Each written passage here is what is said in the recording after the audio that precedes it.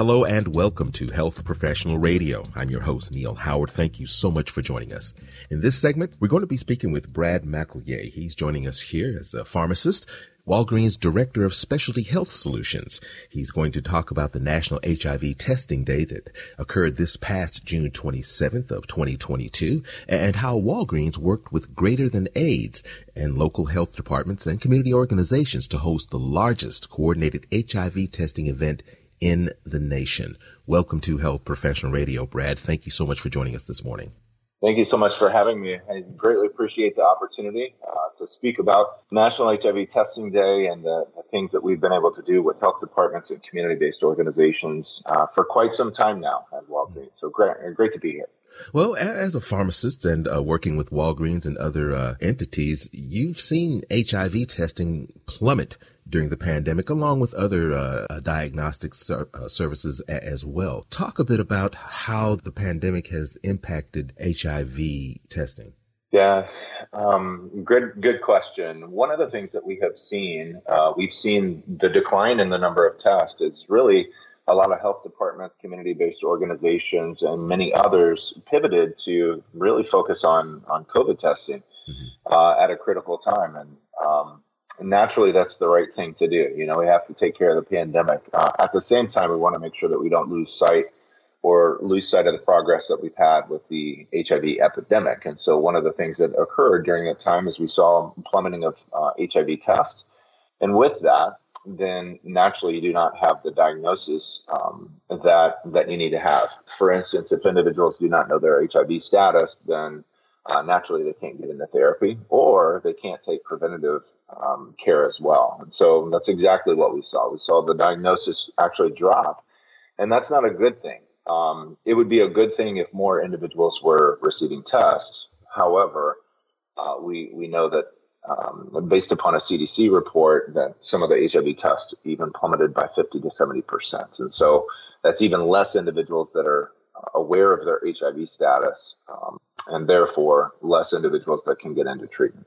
The pandemic also revealed many disparities in healthcare among different ethnic and socioeconomic groups as well. I understand that you can also speak to why HIV impacts certain communities more than others.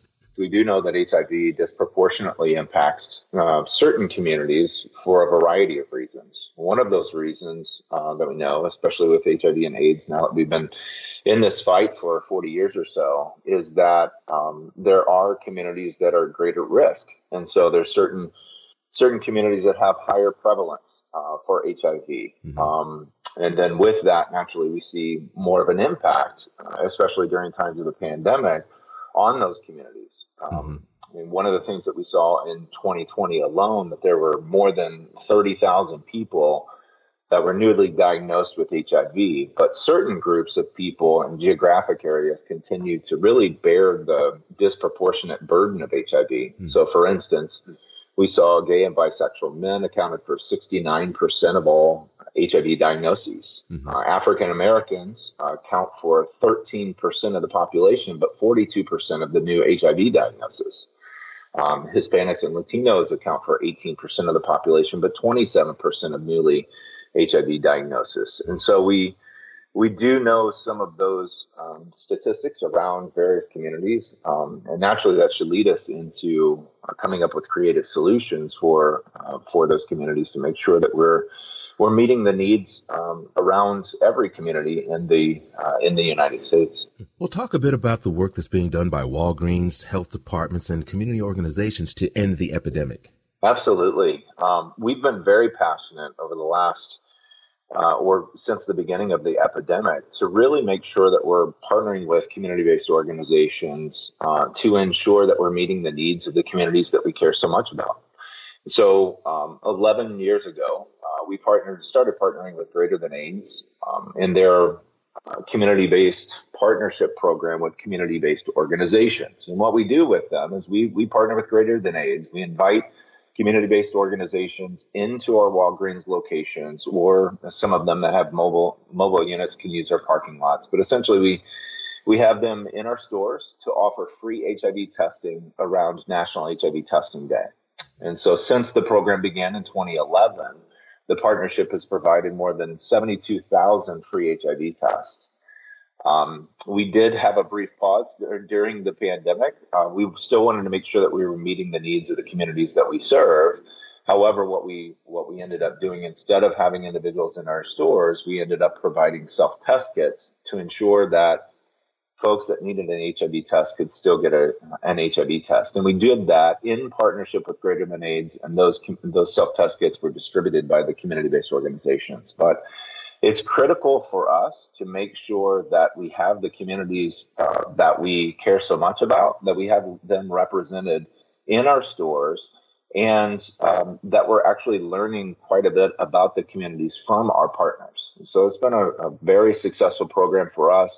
This year, we did have our largest testing event on National HIV Testing Day.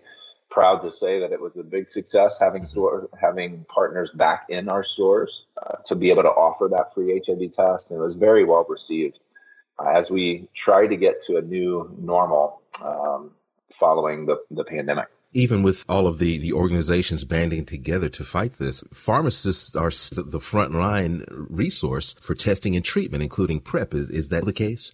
We could be. Mm-hmm. I think that we still have some work to do in order to really put a spotlight on what a pharmacist can do, especially in the role of helping to end the HIV epidemic.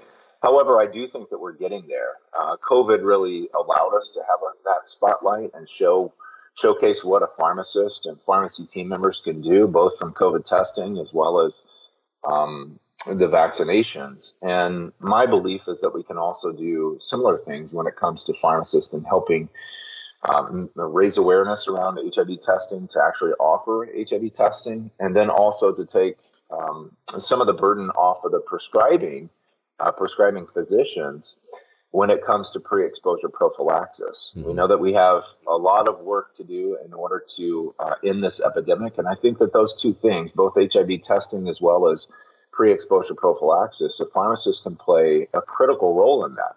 And one of the examples for that, if you think about it, at Walgreens, we have over 9,000 locations around the country. And so with that, you can basically envision that we're on just about every corner in every community across the country. And that's critically important to ensure that we have services in communities that may be at most risk, as we touched on a little bit earlier. And so I believe that with the geographical access, as well as having trusted, trained pharmacists embedded within communities, that you really can reach the needs of the communities. We do know that 1 in 7 individuals that are living with HIV still does not know their HIV status. And I believe that with the geographical access as well as the access of a pharmacist, that we can specifically try to meet that need. Brad, give us a website where we can learn more. So it's walgreens.com/HIV. Brad, I appreciate you giving us some of your time this morning. It's been a pleasure speaking with you, and hopefully you can come back and speak with us some more about ending the epidemic. Thank you so much. Again, I greatly appreciate the opportunity to speak with you about at a critical time and helping to end the HIV epidemic. So thank you so much. You've been listening to Health Professional Radio. I'm your host, Neil Howard, in conversation with pharmacist Brad McElvey. Audio copies of this program are available at hpr.fm and healthprofessionalradio.com.au. You can also subscribe to the podcast on iTunes, listen in, download at SoundCloud, and be sure and subscribe to our YouTube channel at youtube.com/Health Professional Radio.